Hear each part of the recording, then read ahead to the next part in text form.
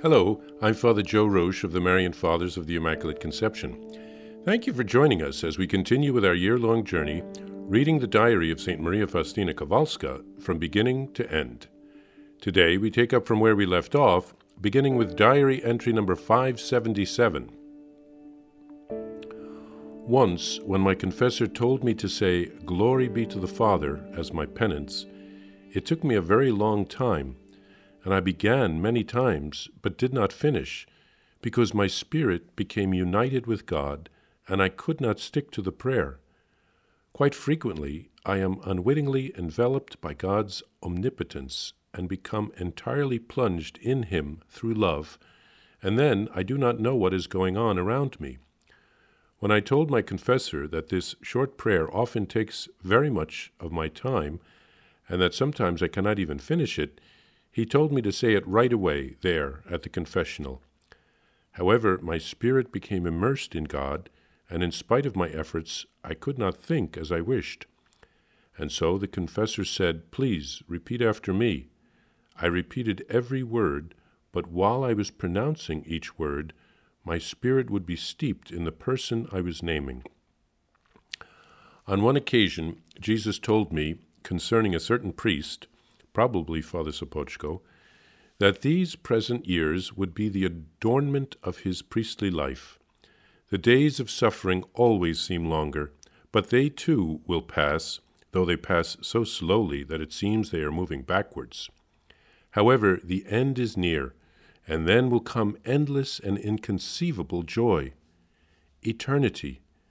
Who can understand this one word, which comes from you, O incomprehensible God, this one word, eternity? I know that the graces given me by God are often meant exclusively for certain souls. Awareness of this fills me with great joy. I always rejoice at the good of other souls as if it were my own.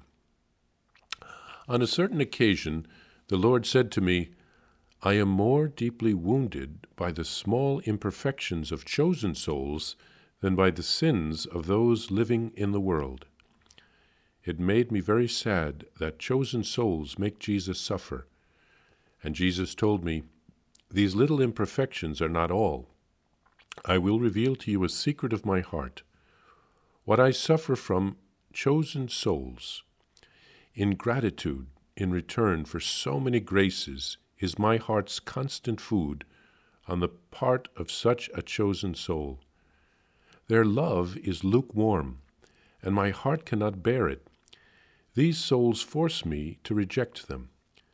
Others distrust my goodness and have no desire to experience that sweet intimacy in their own hearts, but go in search of me off in the distance, and do not find me.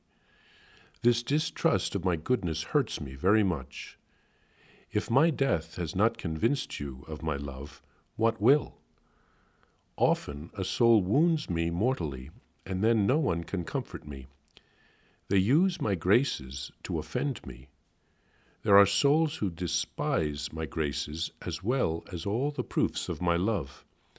They do not wish to hear my call, but proceed into the abyss of hell.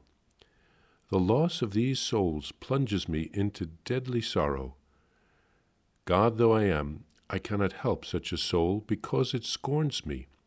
Having a free will, it can spurn me or love me.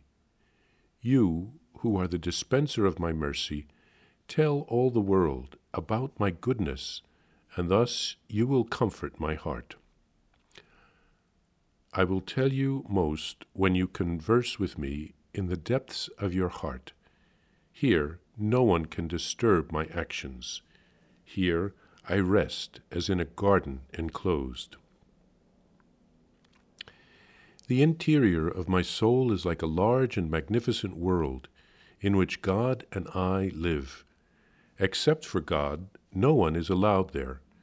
At the beginning of this life with God, I was dazzled and overcome with awe. His radiance blinded me, and I thought He was not in my heart. And yet those were the moments when God was working in my soul. Love was becoming purer and stronger, and the Lord brought my will into the closest union with his own holy will. No one will understand what I experience in that splendid palace of my soul, where I abide constantly with my beloved. No exterior thing hinders my union with God. Even if I used the most forceful words, they would not express even a shadow of how my soul revels in happiness and inexplicable love, as great and pure as the spring from which it flows. That is, God himself. My spirit is so pervaded with God that I feel it physically, and the body partakes of these joys. Although it happens that God's touch varies in the same soul, it comes, however, from the same source. St. Faustina writes about her difficulties saying the prayer, "Glory be to the Father," when she receives it as a penance. How many times have we said that prayer mindlessly? Yet when Faustina prays it, she becomes immersed in contemplation of the glory of the three persons of the Blessed Trinity. It makes me think of how I say Mass each day, but I can sometimes get distracted. But when St. Padre Pio said Mass, he could be caught up in an ecstasy like he was in heaven.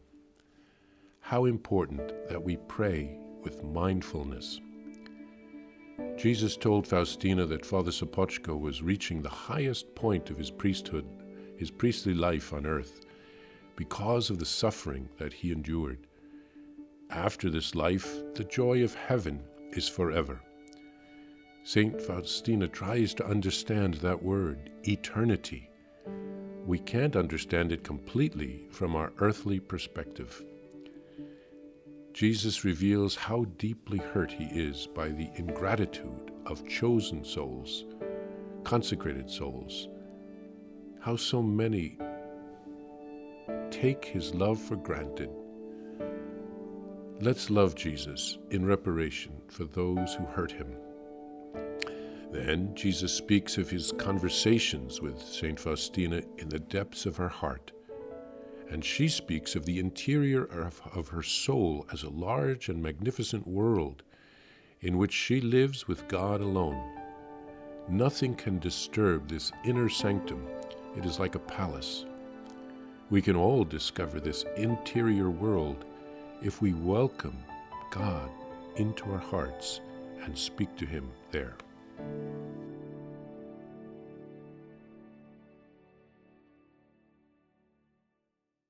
Please follow or subscribe to this podcast to receive the latest episodes and updates. If you have enjoyed this podcast, I invite you to leave a review. Reviews greatly improve our podcast ranking and will help other people throughout the world find St. Faustina's Diary in a Year. Remember, Jesus promised St. Faustina in Diary number 1075, souls who spread the honor of divine mercy are protected by God like an infant by a gentle mother.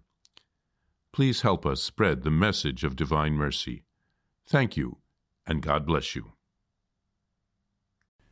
Visit shopmercy.org to order your copy of Divine Mercy in My Soul, the Diary of St. Maria Faustina Kowalska. It's available in print in English, Spanish, and Polish, and in English as an e-book, available now on shopmercy.org. Are you enjoying this podcast? I invite you to listen to more shows brought to you by the Marian Fathers of the Immaculate Conception. Join us daily for enriching spiritual content, which will help you on your journey with Jesus Christ.